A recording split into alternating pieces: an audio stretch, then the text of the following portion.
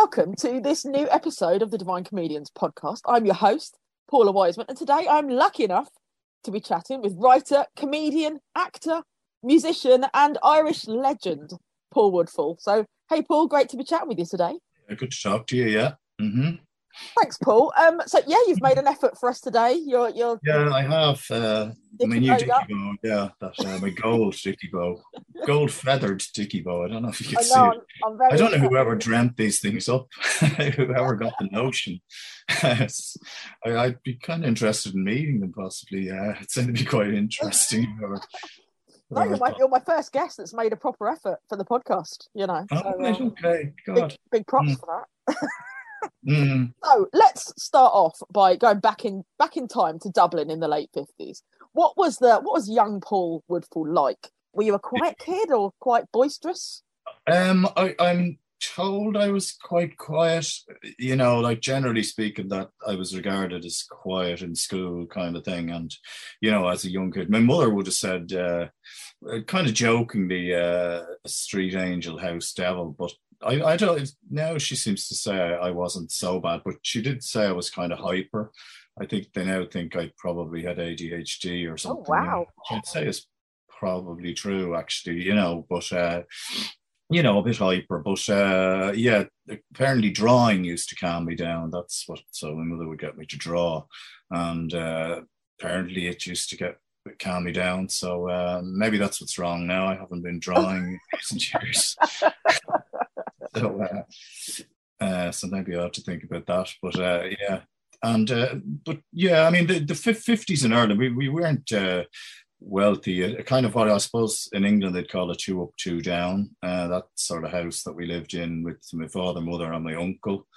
And then there was 3 of us, 3 children, and then my brother came along 11 years after me. So I was kind of well on my way to growing by the time he came. But although that's the same brother who I did a lot of stuff with over the years, the Joshua Trio and all that kind of thing. But it was kind of like my memory of Ireland then was that it was in black and white, like the footage would be. That's what I remember. Yeah. The early up until I don't know what time. It seems to me that the world, if you took that time from about 1963 to 73, with glam rock and everything like that, the world completely changed. Like it was unrecognizable. Like just all the men wore suits and even like my father, who was a carpenter at that time, and they wore suits to work and that type of thing. And that was my memory of it, being very young. At home, my life was pretty pleasant at home. Mother and father very much there all the time, and traditional enough, really Catholic family. School was a different matter now. When I eventually went to school, that was the Christian Brothers and all that kind of thing. Oh wow, yeah. That was a baptism of fire and brimstone. So the home life was good. A lot of TV watching. A lot of my most pleasant memories are of watching TV. I don't know. I don't know how, from when I was very young, what I watched. Bill and Ben, the Flower Pot Man or something like that. Huckleberry Hound was... I remember him, and probably Yogi Bear. My memory is pretty... I'm surprised I'm remembering this much, but... and I didn't go out that much. I lived on a main road, and luckily, as I grew older, there was a field across the way which we were able to play in. But at that time, it was ploughed and there was crops there for some reason. Yeah. But it was these priests kind of had a place there, and it was their kind of place. But so we didn't really mix. So I played with my sisters as a young kid most of the time, really. So that was the very young time. Don't know. I mean, that's the kind of thing. Whether your childhood is kind of like what you were like as a kid, sometimes kind of molds into what you become as an adult. I think we had this room there was the room that everything happened in. We didn't it was pretty basic. We didn't really have a kitchen. We just scullery. That was the sort of thing. But we had this room, and I just remember we all watched TV in this room, but the dinner table was in there. And then there was this other room where there was just full of junk, but I spent a lot of time in there.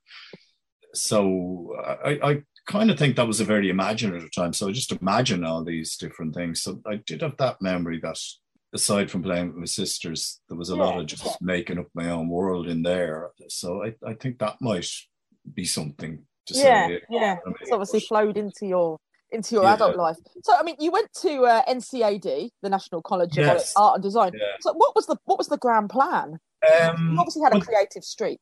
Yeah, well, the grand plan came after a long time.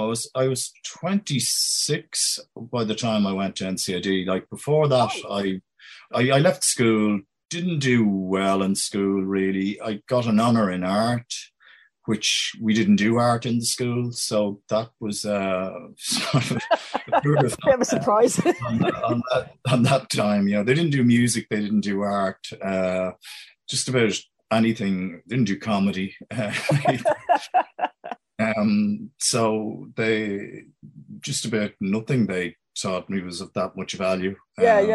I did know where every river and the industries of most towns in Ireland, which wasn't much use. As I often said, with all the gigs I did, I'd have been better learning where the 24-hour garages were. But like after school, I kind of didn't know where I was really. Very naive. I got into macrobiotics, which was this sort of diet that was pretty extreme. You ate kind of a vegetarian diet that was based on yin and yang, and all this was kind of big enough in the mid 70s. Apparently Malcolm McLaren was into it, and there are people still into it apparently. But anyway, I was doing that, but then punk came along, and I kind of got into the punk thing in Dublin around 1978, 77, 78. And I was in this, what we might say was a punk band called the Skank Mooks, which people talk about in a kind of legendary way, but actually really it wasn't really a band at all, you might say. Like, there was a few gigs done, with certain people, and it was a very small scene. So, so I was kind of, it was quite liberating though, the punk thing, because before that I was probably playing acoustic guitar, playing Eagle songs on the acoustic guitar or something. And, and then this came along and it did seem, oh God, you can actually get up on stage and people look at you and it's quite exciting and all of that. So I was in punk bands and I was in that. I worked as a draftsman at that time, a trainee draftsman. I was more or less a trainee draftsman for the entire period of being a draftsman because I wasn't any good at it. I worked bizarrely, or well, not bizarrely, I don't know. I first worked for 4 years for Sinead O'Connor's father. Wow. And I used to, I think in fairness, he kind of realised the draftsmanship wasn't my thing, but I used to end up bringing her brother home from school every day. Yeah. And another time I did actually bring her and her sister to Stephen's Green as well. So that was that. But she was obviously a lot younger than me, or a good bit younger than me. And yeah, so that was what I did for 4 years, but I was terrible at it. But I kind of somehow was oddly thought that if I stuck with this, that somehow it would work out eventually. Yeah. And then I was, the interview, I was kind of doing music in different guises with different people.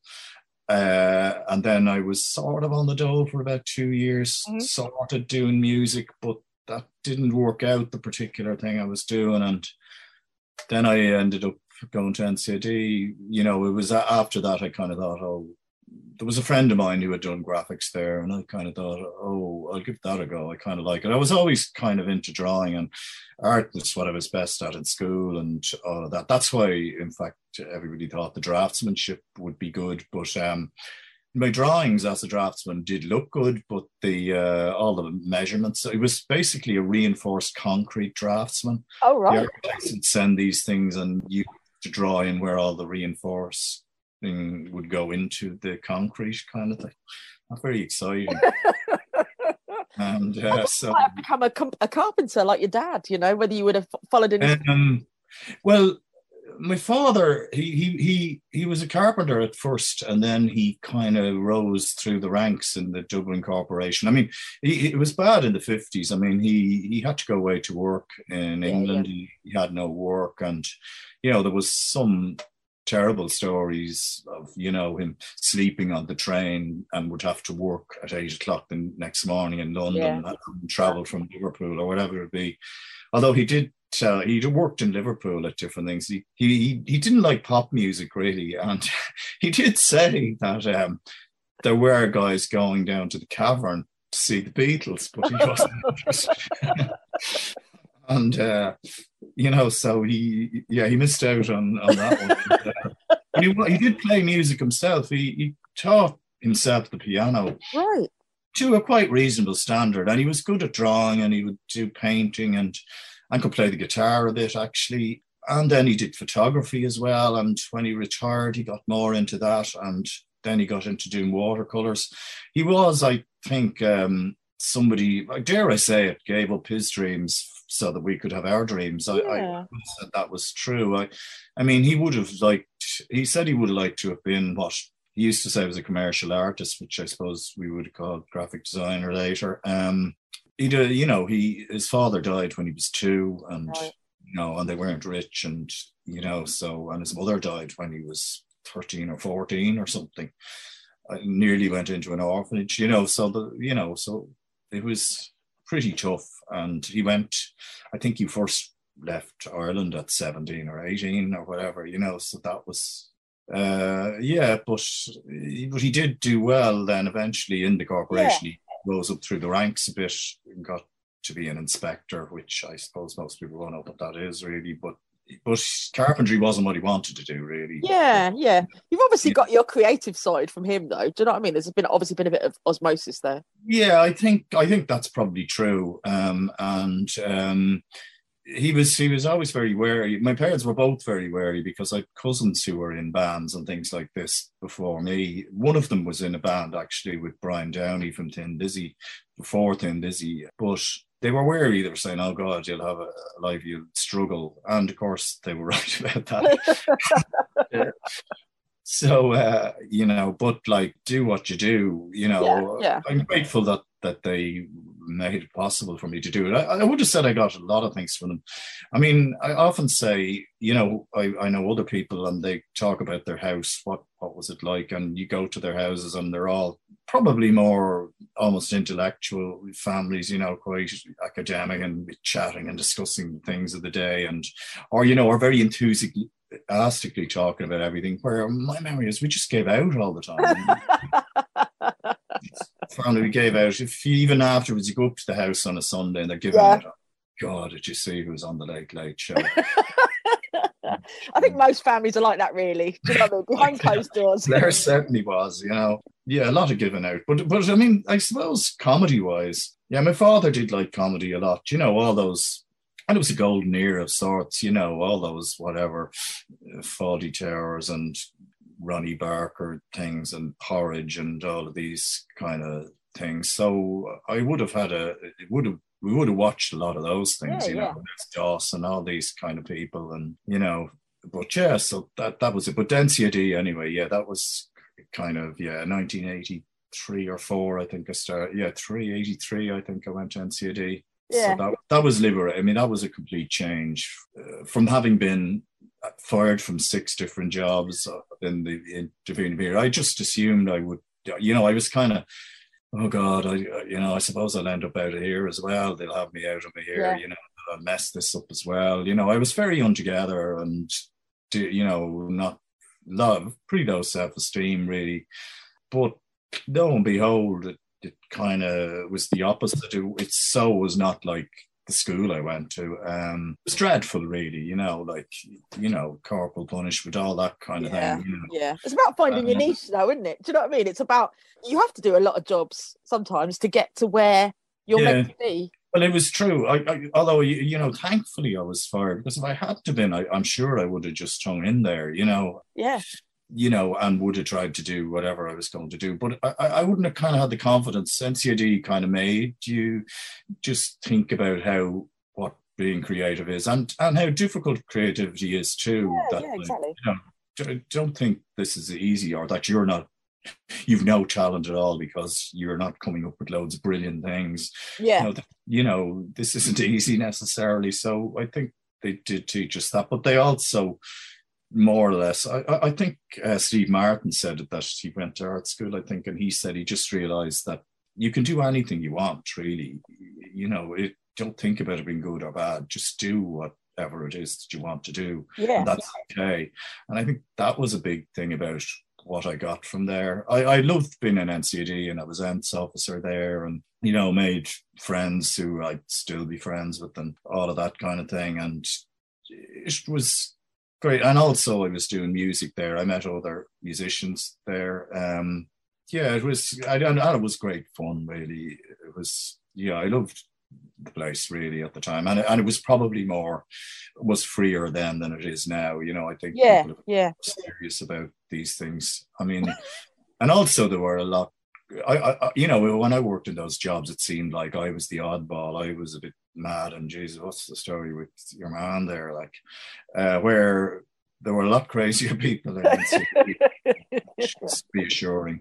But yeah, I can remember we got a project to design, to design these boxes. And, the idea was obviously to design them, but you were only design one actually, but we were given the template or whatever. And I remember then I did loads of different boxes, and one being Van Gogh's ear. The box was painted yellow, and I had made a plasticine ear, and there were all these things, and it was nothing to do with the project, but they were very much, oh, that's great, God, that's, yeah. And another one, I do remember a board game where I designed a board game called AIDS, where people there were all these beds in it. It was very much at the start of the whole thing. And, Wow. I'm sure afterwards, it would have been pretty tasteless, but then it seemed like it kind of still seemed like this sort of thing that was very far away or whatever. Yeah, it was of its time. It was of its time, yeah. And it got a few laughs at the time, but yeah. Yeah. So, I mean, what memories do you have at your first time on a stage in front of people? I mean, what memories do you have of that? Well, that would have been going back to 1970. Yeah, your punk days. Yeah, that was probably the first time I was really on stage. That, like, so very exciting. And I would have. There was one band. I was very fond of wearing makeup. Really, that was one thing. Like, it seemed any opportunity to try and be David Bowie, I think, was yeah. Kind of something I was interested in. So makeup was worn. So the first time in Ireland, it seemed you could probably wear makeup if you're a guy. So yeah, great. And so that I do remember that, and it being exciting. And well, I remember that time being exciting because literally when you would go into town and you'd have this makeup on you, I can remember cars would stop. It wasn't like Wow. now where you could kind of do, but yeah, I mean, there was one gig where U2 were meant to play it, actually. It was this St. Anthony's Hall. It's kind of talked about still in Dublin. But the Virgin Prunes headlined it, and we were playing with this band that wasn't really a band. But yeah, I do remember, yeah, there was the downside. Like, they were throwing light bulbs at us. Oh my God. We kind of deserved it to an extent, in as much as, as anyone might deserve something like that. And they lit a fire in the middle of the hall as well during the Virgin Prunes set. So that was Oh my God. mad. No, but generally speaking, yeah, I did like it. I did like fronting it. I mean, I was into being a musician, and I learned the guitar at 12 years of age. One of the Christian brothers taught us the guitar. In fact, I was taught the guitar playing Irish ballads, Irish rebel ballads. All the chords were learned about various Irish patriots who suffered at the hands of whatever. This was kind of that was a big thing with the Christian brothers. Like, so yeah, it stood me in good stead later on when I was doing the Hairy Basies and Ding Dong O'Reilly. But yeah. Yeah, so I mean, let's talk a little bit about you. You've got this very long history of working with the amazing Arthur Matthews. Yeah. How did you meet initially? when I was in NCAD, I applied for a job in Hot Press, and I'm still actually going there. It was a kind of a part-time job, and I applied because that was kind of the sort of area I wanted to get into in graphic design. And Arthur was art director, and so Arthur and the editor Niall Stokes and his wife Maureen, they interviewed me. So Arthur was interviewing me and all the rest of it, and and I was going to be working alongside him. And so I got the job, and that was it. We for 2.5 years, we were both standing beside each other, working, laying out the magazine. They didn't even call it design, really, which was fair enough, really, but layout we were called. So Arthur, and it was like the best fun you could imagine. Well, I mean, there was other very funny and talented people in this room, the production room, as it would have been called. I don't know. Damien Corliss, Liam Fay, who writes in the Sunday Times, George Bourne, who was legendary in Ireland. Indeed. So this was who was in this room, basically. So it was the maddest time, really. And, but Arthur, I mean, it was a dream. I mean, it's surprising for somebody so successful that for someone to be so laid back and so, on the face of it, unambitious. Like he was really laid back. Like just like kind of everything was everything was just having a bit of a laugh, really, and that was reflected even in the way the thing was laid out. Like, I mean, there would be layouts we do where we do these jokes, but it was laid out on tracing paper. It was pretty primitive now at that time, and not now, I would say. Of course, it looks fantastic now. But these pages would be put into a box, and the deadline, it was always late for the deadline.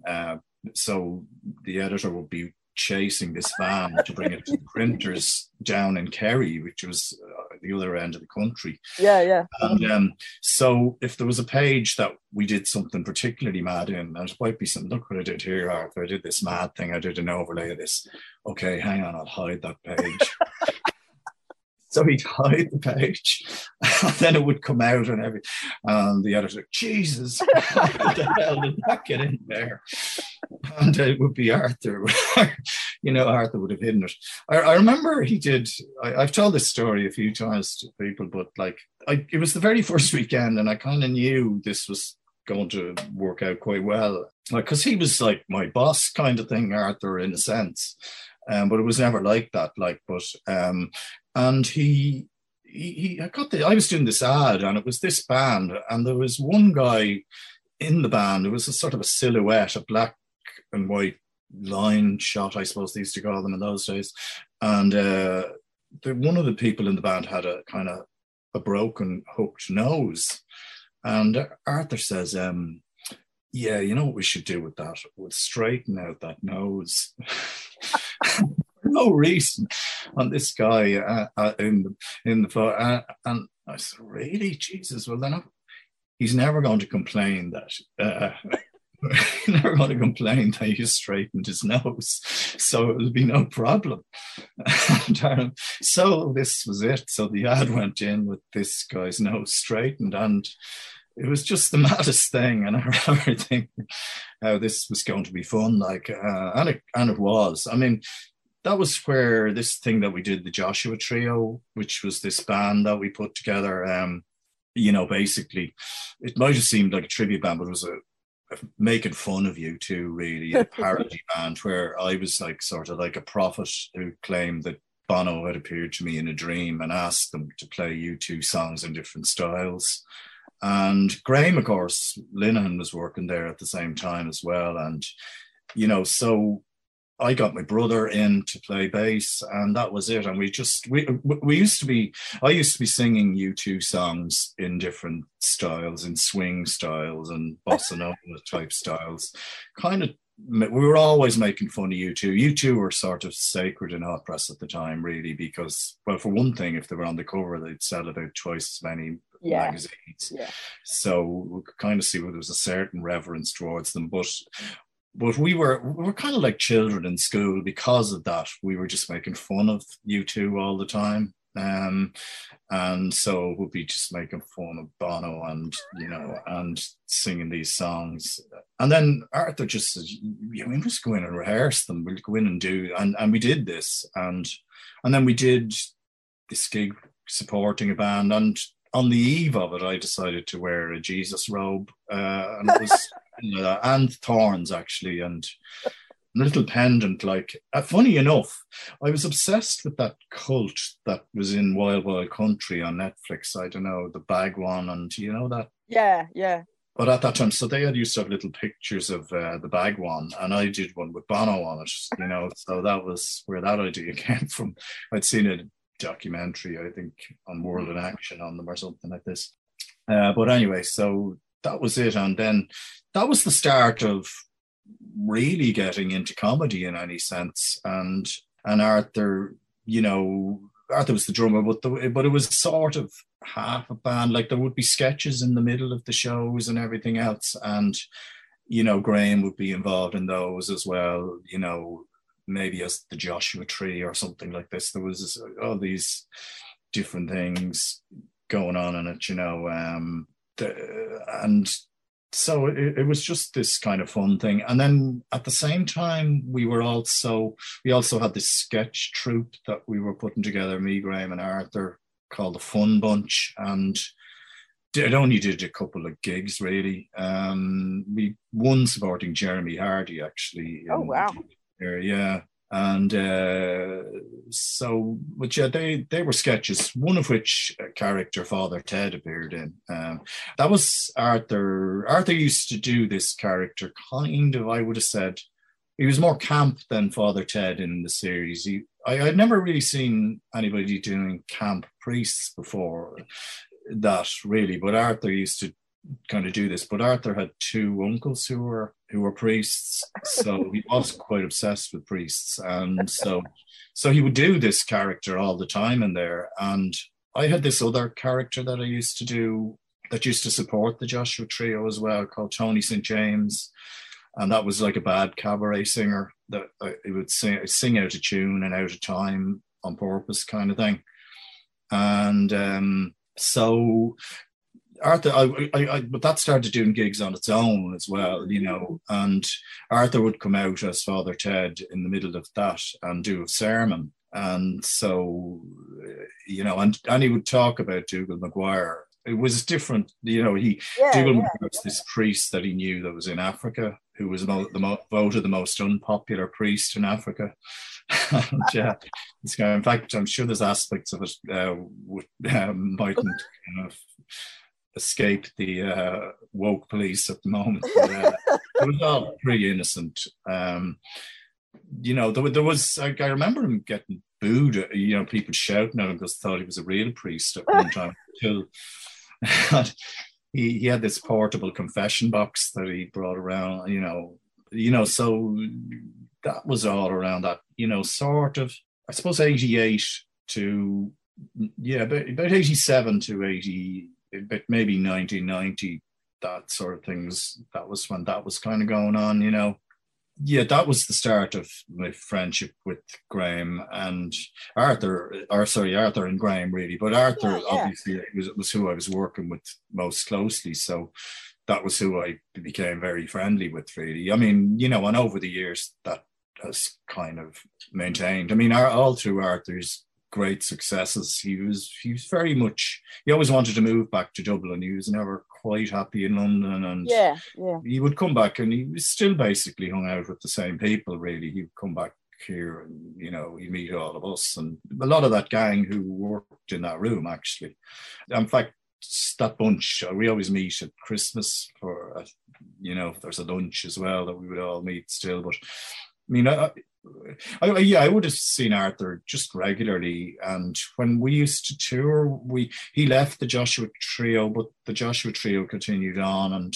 But I used to spend time with him and Graham over there when they were sharing a flat in Kilburn and that thing, and in Bounds Green, or was it Woods Green, would that direction or whatever as well, so I would have seen them around that time. And then obviously they went on and did Father Dead, which was obviously, well, we know how enormous that was. Indeed. I mean, well, there's obviously a like-mindedness between you and Arthur. Do you know what I mean? You're obviously on the same wavelength. So the successes you've had over the years. Do you know what I mean? Like Aikino is a case in point. Yeah, well, I mean, we did work on different things. Like when he came back to Ireland, there was a radio series. He worked on Looney Live, which was sort of a phone-in show. We would have come from the same era, both probably traditional Catholic families. He didn't go to the Christian Brothers. He went to boarding school, which I don't know much about. I know that he wasn't very happy about it, and he doesn't really talk about it. But so that would have been different. But we would have had the same. I mean, the church was very much present in our lives in the 70s. Like the youth club that was across the road from me, was run by these other priests who are the brothers, the Marist fathers, who are more, they weren't like the Christian Brothers really, they're more easygoing or liberal. But I really liked my time there in the youth club, and we did drama and also the guitar and music in there. So that was where I got a lot of that. But we, like just playing the guitar in folk masses and all of this kind of thing, but this was sort of like very much your life in the 70s. I think Graham was probably coming, he came late, he was younger. So, I don't think he knew that world in the same way that we knew, But so it was like, in fact, it was weird because I did a gig in the TED Fest with Joe Rooney doing the Hairy Bowsies. And it was weird being on the Aran Islands and just all these people dressed as priests. And I kind of thought, this is what it was like around where I lived when I was young. Because there were all these trainee priests across the road, I'm sure there was more priests in that building than there are now, of a certain age at all. Yeah, probably. Because it's fallen away so much. But so we knew that world, but like we worked on that, and we worked on then my first introduction into writing comedy would have been, he got me to do some things in Big Train, the second series of Big Train. Amazing series. So that was kind of like my first, I had a handful of sketches in it. And so that was the first one. I can't remember if it was before that Looney Live or after it. I think it was before it, actually, the Big Train, a couple of things. And then I mean, he obviously saw something in you to have you write stuff like that. Yeah, well, I mean, also we just get on well as well. I mean, even other things, like we did work on a TV series, Val Falvey, which didn't do well here.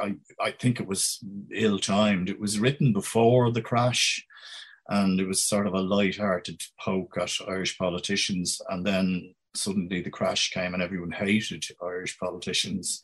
That was Ardle. Ardle was in that, wasn't he? Yes, he was, yeah. And certainly came at a strange time, but that was one we worked on. But also I was working on this series called Stew in Ireland, which Arthur was, script editing, but he wrote sketches in that as well, so we were working on that a good bit. But generally speaking, I don't know, I would have just seen him a lot as well, and I still do. We go for, with COVID and everything, we were going for walks in the Phoenix Park. He has a little dog now, and so the dog, Arthur and his dog, walking, getting drenched on the last occasion, I remember. But I mean, generally speaking, working with them did seem to be easy and sort of fun. He's much more laid back than I am. I would be much more, overthinking everything and, doing 10 different versions of things and all to get it right. But, he's quite like, if people wonder what it's like, there is something, even though, he would be one of my best friends, there is something awe-inspiring about Arthur. I've never known anyone where he just seems to pluck ideas out of thin air. Yeah. I always think with my ideas or whatever, or other people's ideas, and I'm not saying these other people wouldn't be talented, they would be very gifted in many cases, you know, or in some cases. I have worked with many, many people who are very talented, but I always feel like, you can see where I got that idea. Oh, you can see, but you're looking at Arthur and he comes out with something and you just say, where on earth? Where? How? Everything's so original, isn't it? You know, it's so intuitive. Like, it's just so intuitive. Like that he just plucks these amazing ideas out of thin air, it seems. And then this whole vision he has of the world. You know all that. You know, it's obviously evident. Everybody knows it. But all that thing, the way he has the characters have funny names. You know, like in Toast, the way they all have funny names. This is something he when we were in Hot Press, he used to do this with priests' names, and this is kind of a bizarre thing that he had. The priests' names priests have particularly odd kind of names. It's like either the surname or the Christian name is sort of more upper class, more English, and maybe the other is more traditional Irish. So it might be. I don't know. He used a lot of actual names, didn't he? Oh, he did, yeah. A lot of the priests. But if you took my name, Woodfull, which is obviously very English, you know, he might stick, you know, Eamon Woodfull, Father Eamon Woodfull, or Fintan Bartholomew, you know. But it is, to us, it seemed really funny, but it was true. You'd see, you know, the priests, they tended to come from, you know, well-off enough backgrounds, so they would have names like Cecil, you know. They're not going to have Anto, you know, or, you know, they're not, you know, they don't have that working class kind of, yeah, you know, or, you know, there wouldn't be many Garys or Terrys, you know, that kind of people in mind. They don't have Minder type names, you know, and so they would have a lot of the time. Yeah, it might be.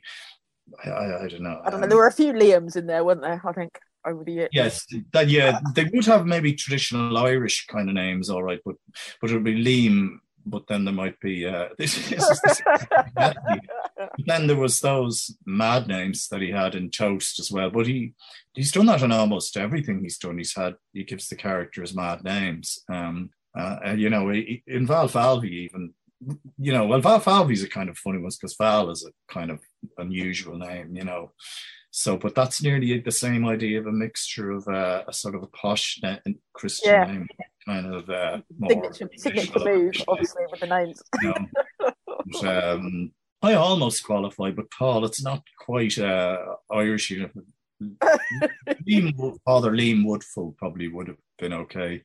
Just Woodfull doesn't seem a very priest type name, I think, for some reason, and none of my relations are priests, although my father went to be a priest but was rejected, I think, for being from, I think, too humble a background. No. But, yeah, I mean, your track record is crazy. I mean, obviously we spoke about the Joshua Trio. Aikino was huge. Ding Dong Denny O'Reilly, the Harry Bowsies, with a friend of the podcast, Joe Rooney. Yes. Plus, you did a few episodes of Father Ted, obviously through your connection with Arthur. Yeah. Plus, you were part of the Father Ted musical, which I don't know whether we'll talk about, with another friend of the podcast, Neil Hannon. Yes. Yeah. So, I mean, do you think it'll ever see the light of day? I don't know. I don't know at this point. What I could probably say is it is possible. Yeah. It's nice to think it will. It is possible. I know people have been hearing that it isn't possible, but my understanding is it is possible, but it won't be down to any decision I make. No. Obviously, it's probably fair to say. I think if I object or anything, I'm feeling it might go ahead. just you know, just imagine I could see how it could happen. Yeah, but I mean, looking back on your career, do you have a favourite out of all your characters, or do you have a favourite? I'd say the most fun thing to do, which was probably less of a creative thing. Being in this band, we had a glam rock sort of tribute band, which was kind of comedy-ish, like it was sort of a bit more than just that, but it was a tribute band. It was another excuse for me to wear makeup, which of course was always An excuse. That was great fun because we gigged all the time, and the particular lineup, it was great fun doing it. In terms of on stage, what was most fun to do was probably actually Tony St. James, because it was great fun for the band, because you were singing out of tune and it was very loose, and you just had great fun with the other members of the band. And also there was this thing where to go out of time, which does happen with, you'd see it really bad wedding singers or whatever. And so I would deliberately try and knock the band out of time. I would jump in a bar early, and so you would knock them out, and that would be deliberate. So it was very fun to do that. And Ding Dong Denny seemed probably very satisfying as a thing to have done. Yeah, I mean, Flow River Flow still brings a tear to my eye. Right, yeah. I mean, it is like, in terms of the gigs were, there were great gigs, where it would just all just seem to slot into place. It was quite scary at times. I do remember, you would get grief and you would get people walking out, I found it odd. There was one gig I did and there was 15 English people walked out of it. And it's actually, it's not having a go at you, actually, if you look carefully here, really. It's kind of, it probably was born out of my upbringing, which was the Christian Brothers would ram republicanism down your throat. Republicanism, we were told that if we didn't speak Irish when we left, we were nothing but slaves to Britain. That was in sixth year. We were told that. We were also told that the Israelis freed their country, freed their minds first, and then their country. I think could see how it might have revived. This was the kind of things we were told in school, but in Ireland we freed our country, but we never freed our minds. This was the kind of thing that that would have been my rebelling against that kind of thing, I suppose. I think he was quite a freeing character as well. Do you know what I mean? Because you could literally do whatever you wanted to.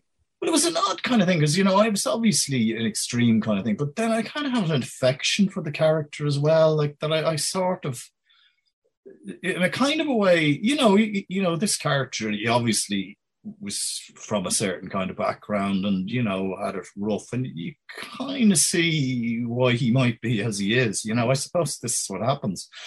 And also there was certain things you probably changed your mind about slightly, and but it was so not like me. I mean, also, but like, it worked very well for me in a comedy sense, because I remember, other forays into doing stand. I never really did stand up, but comedy gigs would be comedy music and that kind of thing.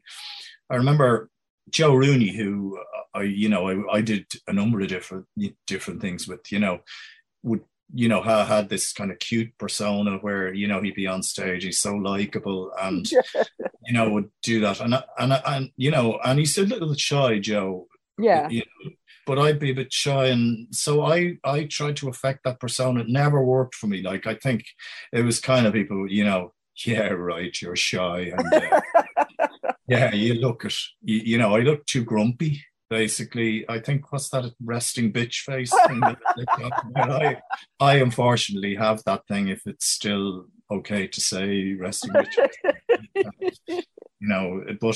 But if it is, I would be one of those people. And so being a grumpy character really worked for me. Like, the giving out was kind of, was worked. And also in that series, Stew, mind you, the character I tended to do the characters that were very grumpy, and that they work best. The grumpy wizard, who kind of fixed up supernatural things that went wrong, and he'd just give out like as if he was a kind of trade, just like some kind of handyman calling around to do a bit of plumbing or something, that kind of, but that anything like that, I was kind of good at it. Mind you, it is kind of funny, that idea of how if you have a certain persona, you won't get away with certain things. And like, it was so evident. Like we did the Hairy Bowsies and I did Ding Dong. So obviously there was the two things worked. Yeah, but yeah. It's kind of funny. There were songs that we would do as the Hairy Bowsies, and, they'd go down really well. And then I did a couple of these when it wasn't the Hairy Bowsies, and they wouldn't really work because Joe's character kind of lightened them up in some kind of way. Like, there was something about they just let him away with it. Yeah, and they yeah. That kind of way. But then again, I suppose, I was able to bring that grumpy giving out thing, which wouldn't be as easy for him, I suppose. I don't know. So there's that. I mean, the most successful, I suppose, Aikino to date was the most successful, really. Yeah, it was huge. It wasn't absolutely massive. And it's kind of funny. It's an odd thing that I always end up doing a mixture of music and comedy. And I have done serious music as well. I did bring out an ambient album under this title, Aircraft of Tomorrow. Well, it was kind of this graphic designer. Well, he's an artist really now. In fact, he's doing pretty well doing screen printing, Alistair Keaty, at the moment, but he was doing the visuals, and we did this, and this was something.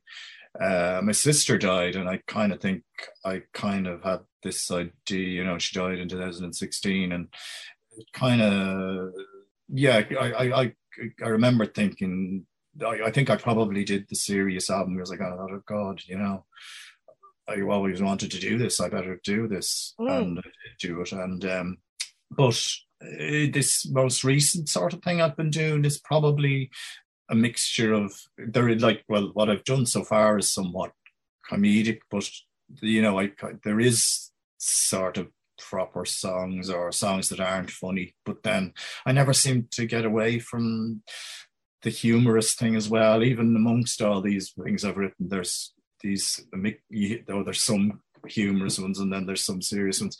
I don't know. I always wondered about that with Randy Newman. He was so lucky to get away with that he could do these very serious songs, but then he was also able to do kind of comedy songs as well. Yeah. And I don't know if it's as easy nowadays to get away with doing that. I mean, Tim Minchin is kind of done it, so maybe you can. But then he did a serious album. He didn't do what Randy Newman did, where he'd have serious songs alongside comedic ones, I suppose. But yeah, just do what you want to do, Paul. Yeah, I know. Well, it seems I do. So stuff everyone else. Just do what you want to do at the end of the day. Yeah, well, it's kind of, I suppose. Yeah, there was no. Yeah, I suppose there was. It is funny to look at it, and Arthur would definitely say this. It is funny to see it in the case of Arthur as well. There was no grand plan there, you know, and there was no grand plan with me. Just kind of happened into this in a way, Certainly I've been interested in it and was into music and all of that kind of thing. But, it's sort of like you just fell into something, then another thing occurred to you, and then you ended up doing that. And maybe then you meet, I think Joe and I, even doing the Hairy Bowsies, there was this TV program called The End that Barry Murphy used to host, and he kind of said to Joe and I, "Oh, would you be into doing a song on the show?" And I think we just got together and we did an Irish ballad. Yeah. And called ourselves the Hairy Bowsies. I think we were nearly in reception in RTE, and we thought up the name, and that was for that. And then that went down kind of well, and then we kind of said, "Oh, we must write more of those," and we did, and that was it. That would be just an example. And the Joshua Tree, we were just around, and we just said, "Oh, we give these a go," and we were on TV about a week after we put that thing together, because we did this gig, and because we knew all these journalists, it was kind of the word spread, and one of them wrote about it in the paper. Oh wow! I think loads of people wanted to have a go at U2, really, but there was there was this idea. What was, that they used to get flown over to New York and things to see you when the album would be launched. So they didn't really want to annoy you too. But they could annoy them through us.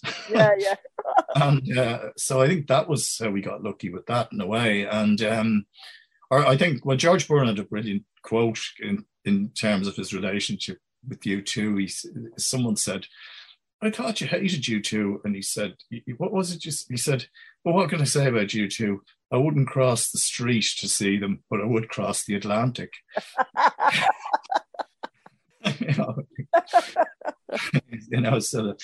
So, but that was, again, I think probably the way a lot of journalists were.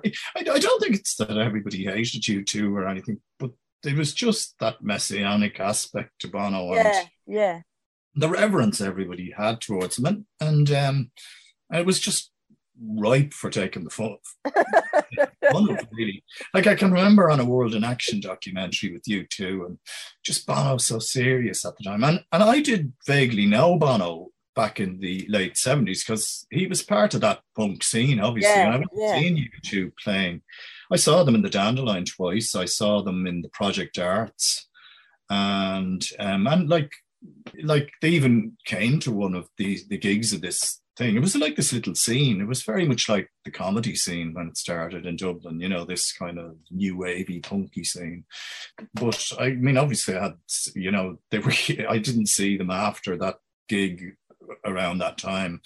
And then we started making fun of them just after the Joshua Tree. So I think,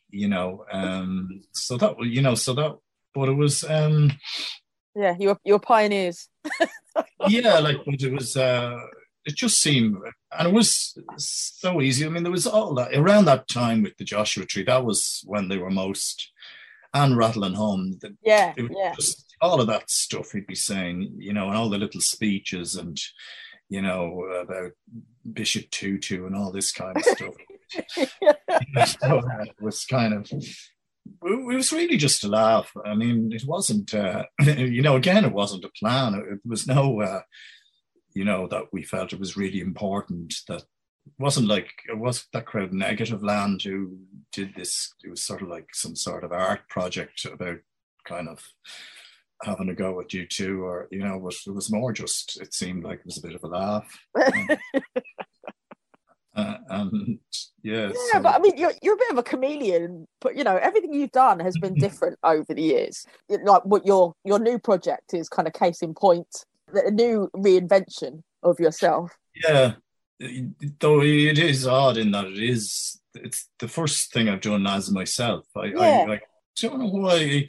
I kind of felt I'd bite the bullet. I suppose I want the freedom maybe to do stuff there, hopefully, so there isn't just comedy and stuff like that. But I don't know, it just seemed right that I'd do it now, and under my own name. And but then again, there's that idea of like, well, it's almost like you're looking at it and you're kind of saying, well, who am I though? What am I? What is Paul Woodfull? You're almost there, it seemed, it does seem easy in a way, that, I have this characters who are probably more sure of themselves than I am, they know who they are, what they are. But in saying that, I kind of it feels okay at the moment, but I do think it has that, even within that umbrella, you might say, although most people haven't seen it. I mean, I've got about 40 songs written that, so they are being drip fed.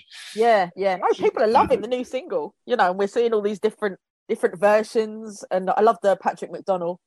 Yes, I know. Nice fit with the two of you. Do you know what I mean? He's a very good friend of mine. Like Patrick, I'll be on to Patrick probably almost every day, so, and he's a man who likes to give out like me as well. I know people say, "Oh God, people don't like people who moan and give out all the time." But if they're funny, Jesus, yeah, absolutely. And Patrick's hilarious. So, but yeah, he's got that great thing that Joe has, just this brilliant physical. Just they're so funny, just physically and naturally funny. Like Patrick can just, as I say, just raise his eyebrows and. That was what I noticed with Joe Rooney as well, like just doing the live gigs. He just seemed to be able to do all these, just physically so funny, so, yeah, no, but I was pleased that like people liked the single. I was pretty nervous bringing it out, and that song was written back in 2017, really. Wow. It probably changed a little bit before it saw the light of day, but it was pretty much written then. And, on quite a few things I've written, there was a period when I wrote a load of these. And then I've a whole bunch of other ones that are more recently written. But now there's that whole thing, oh God, I don't know, which one will I bring out next and what will I do? I think I'm going to have I think maybe in about 2 weeks I'll bring out another single. Yeah. The difficult second single. Yes, the difficult second single that I am typically overthinking. Yeah. But I mean, the one that you did where you asked for suggestions from people. Oh yeah. I mean, that was crazy that you put together a song from people. I know, yeah. But there was some brilliant ones. I was kind of envious because I was kind of thinking, Jesus, these are showing me up. There was a couple of them that were real. There were people. What was funny was, I don't like this and I don't like that. And there was others. Yeah. Some people had ones that were brilliant, that were real. Like one guy who was actually in that punk band in the 70s. And he said, I don't like bunting. I hate bunting. I thought that was a brilliant thing to hate. And, but he really did dislike it. And, so, yeah, it was a fun idea of probably, it was fun doing it, but it was great to drag out the life out of that single. You really set a task for yourself, didn't you? Do you know what I mean? Yeah. Suggestions and making them into a song. I mean, Yeah, the problem was there was lots of brilliant suggestions, but then I had to come up with things that rhyme. Rhymes, yeah. And so, so there was probably a few fell by the wayside because there just wasn't a rhyme for them. Although there was those I did manage to get most of them in the in-between lines that you didn't have to rhyme. So, so bunting, yeah, I could see that was a problem rhyming. It was an obvious issue there. I think it's probably fair to say, but so I think there's another bit of a song I think I'm going to bring out maybe before, if I can finish it on time before I bring out the single, but it'll be more like just a bit of I'll hear something to keep you in the meantime. Like I've kind of got it written and half recorded, I think. Yeah. But it doesn't seem like it's a full-on singly type thing. I'd probably stick it up on Spotify, all right, but so. I mean, what's your writing process, Paul? Do you sit down and are you one of these people that kind of sits down and says, right, I'm gonna sit and I'm gonna do something? Yeah, I do. And put them together, or how do you work? You do get it. Yeah, well, ideas. There are ideas just come out of the blue sometimes, and and sometimes cycling, I'm there and I'm, I'm out on the bike and I'm typing it into the phone or something. That happens. But yeah, no, I would be someone who would deliberately sit down to try and do things, and in fact, I can remember during the crash.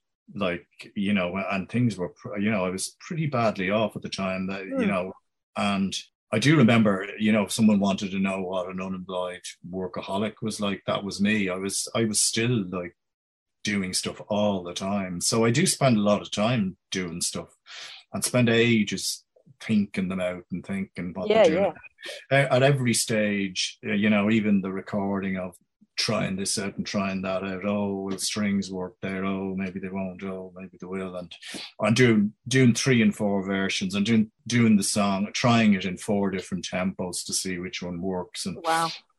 So I do, yeah, I would be inclined to go overboard, a bit indecisive. I remember in art school they did say that that you'd have a poster design and I'd design four, and Yeah. they'd say, no, you're not allowed to do that now because you need to learn to make a choice. And but I didn't, and so I still do that thing of and unfortunately with technology now, and having Pro Tools and all these Yeah, things, yeah.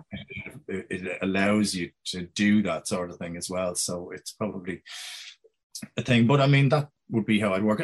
In terms of lyrics, in terms of comedy stuff, it would be lyrics first, really, or the premise first, really, the idea and the premise first. It seems to me with comedy music, well, maybe almost all songs in terms of lyrical content, or in my case anyway, I think once you've the premise, the rest of the song kind of writes itself to a degree. But some of the things I like best are where I come up with the music ideas. It is kind of funny because I say in stuff I've been doing, I would give them out to people and say, what do you think? What do you think of these? Which do you think is the best? Or which one do you think I need to work on? And the way it's kind of funny then, I had this problem. Like the musicians I know would all pick these very musical ones where the music probably came first, and then comedians or whatever, or more wordy types, journalistic type people that I know would pick the would pick the ones that the words came first. So it is a bit of a dilemma there in a way, but I probably like both, but I wish I probably I would like to be able to probably let people hear the more musical ones, because people probably have heard a lot of the comedic or humorous stuff. I think the stuff I'm doing, I'm not, this stuff but I Like You or whatever, I don't imagine it to be a song that you would do in a comedy club, because it doesn't have those big laughs kind of thing that, you need to get or whatever, but I kind of didn't, that's one thing with this project. I kind of, like Randy Newman, I wouldn't go down well in a comedy club. I would, it's just not big laughy enough. Yeah. That not to say he's not brilliant, and I kind of wanted to be liberated from the idea of, having to have these laughs at all these points. So I kind of thought, I think I'd like the idea that they're humorous or whatever. Of course, so I like the idea that they will be somehow a mixture of something, but I don't really intend to do them in comedy clubs or anything like that. I mean, I did comedy clubs, but I kind of don't want to do that with this. I kind of think I want to do it. I mean, in fairness, I think Tim Minchin has probably done both things very well. Yeah. It's very musical at times, but obviously he can do it it's comedy. There's no question about that. People do laugh out loud, at the right amount of times. Yeah. But again, he obviously was frustrated to the degree that he wanted to do stuff that wasn't comedy. But even the ones that aren't comedy, they sort of have a comic sensibility or something, don't they? Though. But then you look at like what he did with Matilda. Do you know what I mean? All these stage musical things that he's writing. So he's, it's good to have all these different strings, I suppose. And as I said, you're very much a chameleon. Yeah, I know. All these different strands to your. Yeah, I don't know why that is. I'm not quite. I think there was definitely an element of hiding behind comic personas. I kind of think I struggle to say straight out what I think about certain things. It's this kind of thing. You kind of think, oh, you should go on Twitter. You need to really get on there, and if you're going to try and promote yourself, you need to be on there. But I kind of go on Twitter and I just see a lot of people I know and journalists, and they've all these opinions, and people saying you need to engage with those opinions. You comment on that, and I just kind of think, oh God, I just don't Sometimes it's better just not, don't get involved.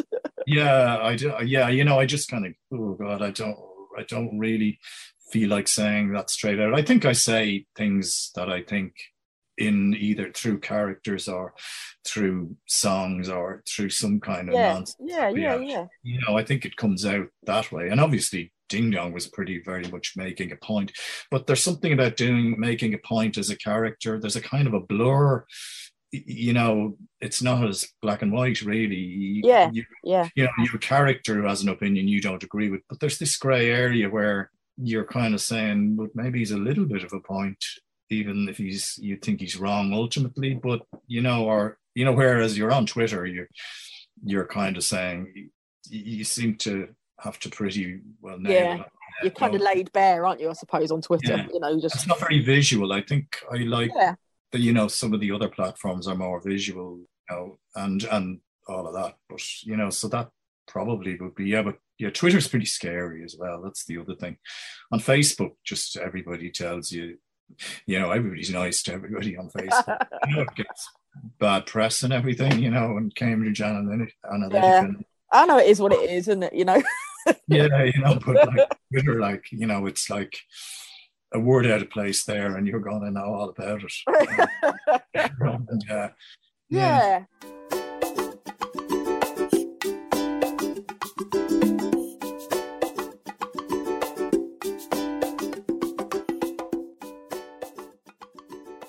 Yeah. So, I mean, obviously you're a very music-y person.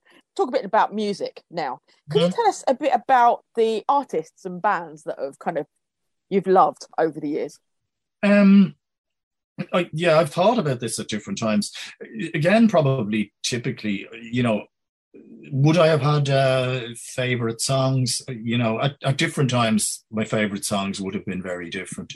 I grew up, my being into music was first with glam rock, really. T-Rex, that was, ish for me in some ways, and for some reason why I seem to like the idea of, I'm not particularly skinny, but the ultimate rock star look, the New York Dolls, skinny blokes wearing makeup and tight jeans, tight trousers. That to me is the ultimate rock star. I think there's a video, Trash, with the New York Dolls, and I don't really like the New York Dolls that much, but I like the look of them,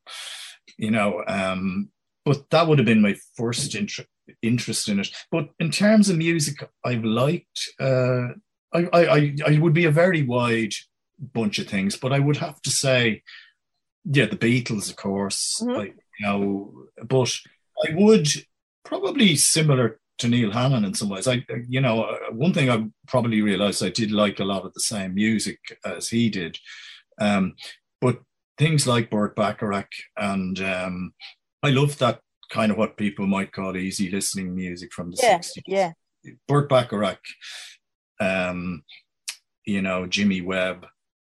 And more recently, my son, who has got into music in a big way, he's 16, and he's really got an eclectic taste. But he badgered me into watching a film about the Sherman brothers, who wrote practically all the Disney songs. Oh, right, okay. And, and I'm kind of thinking, and I never really thought about those guys, and I kind of think, Jesus, if there's anybody who would have had an influence on me, surely it has to be the Sherman brothers. Everybody wants to be a cat, from all these Mary Poppins songs. And I kind of think these guys were amazing. Like these songs that everybody knows. They must be in fact, of a certain generation, they must be the most influential people ever, if you actually think about it. And I kind of thought, Jesus, quite a bit of what I'd be at would be a bit like that stuff, really. And, so there's a whole strand of it. And I can remember these two guys that I was doing a band with in the early 80s. And it was kind of funny because this stuff with bands like the Associates and things like this, they were into music kind of like this.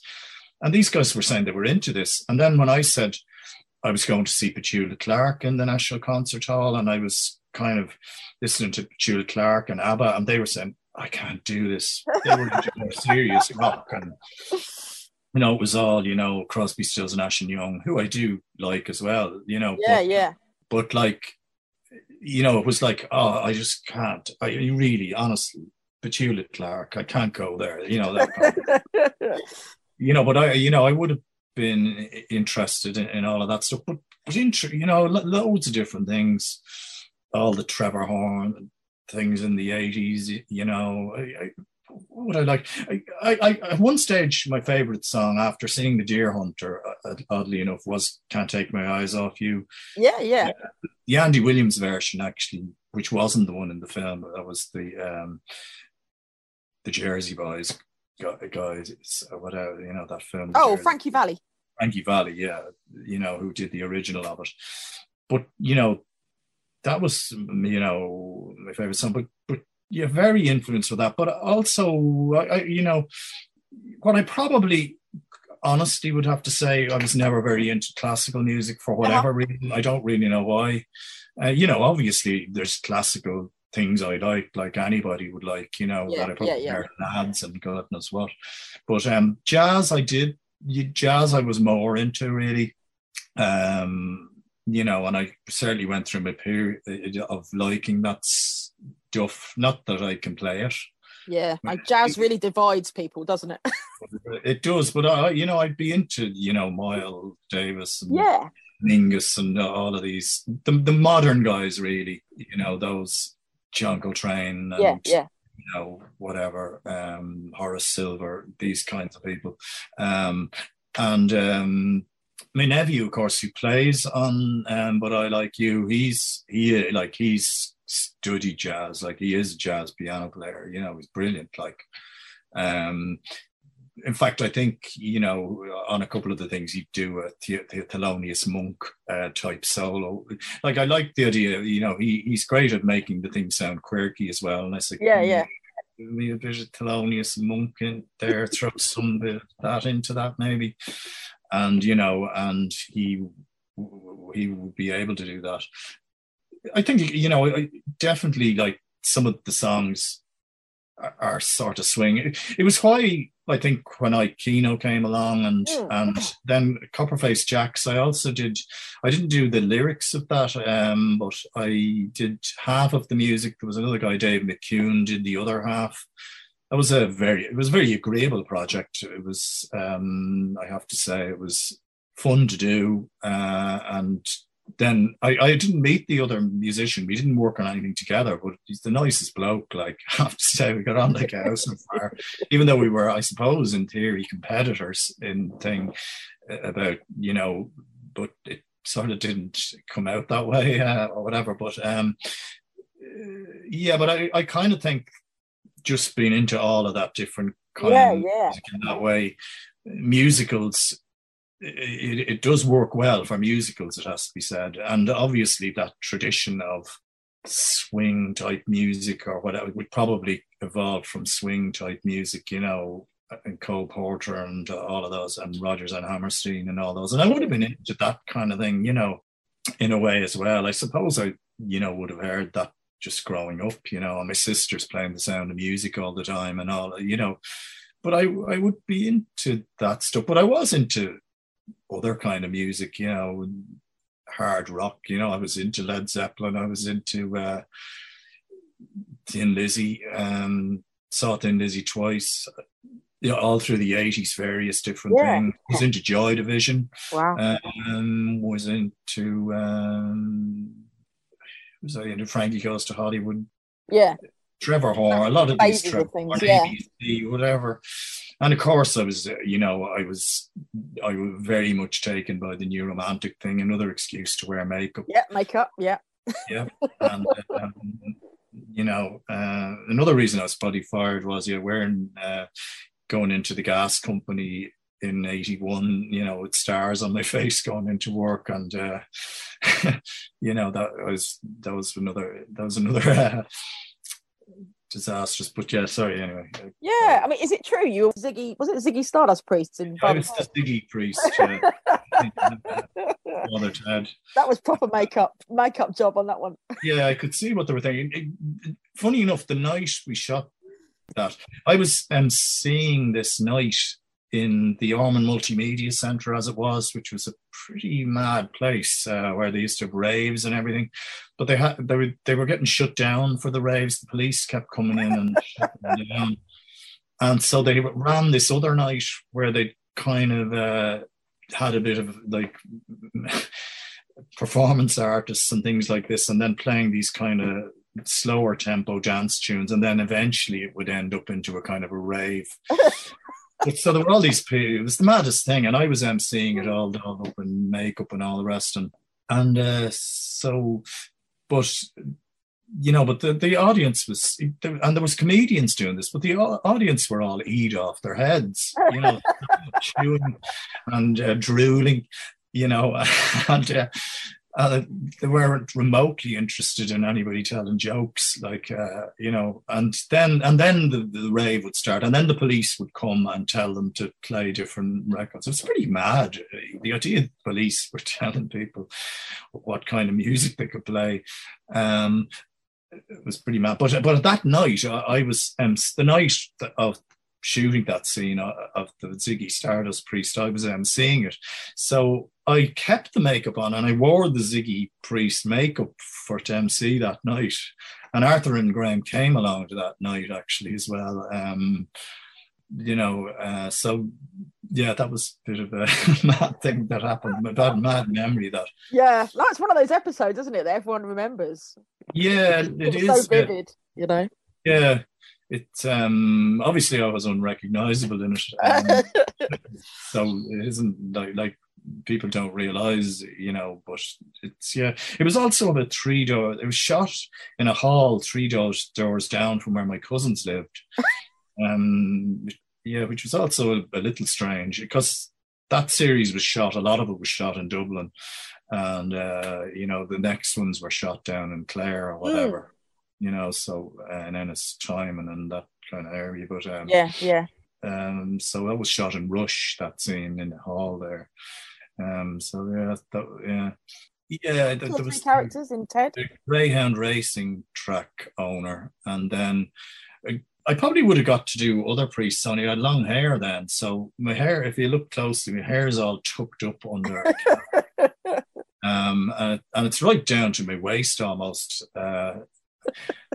Sadly, that's something that's not possible anymore. But, then there was the one where I was the taxi driver for another probably pretty famous episode, the Kick Up the Arse. I was bringing Bishop Brennan in the taxi. Father Len. Yeah, that was kind of, it was mad. I remember them doing the stunt. The stunt man who was there, who did that, was the same guy who did, who's on the cross in the Mission going down the waterfall. Oh, really? Stunt man, yeah. I can't remember, was he called Bronco or something? They call him. It's a bit of a stuntman name, isn't it? He's a very crazy guy, because they all sort of said that, they're pretty crazy, those stunt guys. Pretty crazy to go up. Like, you'd think it was, it was the days before, they could do that thing. Who would go upside down on a cross? Jesus, it's... those were the days. Yeah, indeed. Yeah, this idea that stand-up is scary, it looks pretty lame when you... Yeah. No, you think, like, stuntmen on Father's Head, you're kind of like... I know. Really? Yeah, well, probably wasn't a particularly difficult stunt, but just weren't going to get... the actors were too valuable. Yeah, exactly. I would have got me to do it now, but I would have got to do my own. Although, I wouldn't be great at stunts, I think. Although my niece does stunt work. I have a niece who's a stunt artist. She does Vikings and things like that. Yeah. Very creative family. Obviously, that gene recessed. That was it skipped a generation. Yeah. Well, thanks so much for chatting with us today, Paul. It's been an absolute pleasure. Oh, yeah, I enjoyed it myself, yeah. Talking.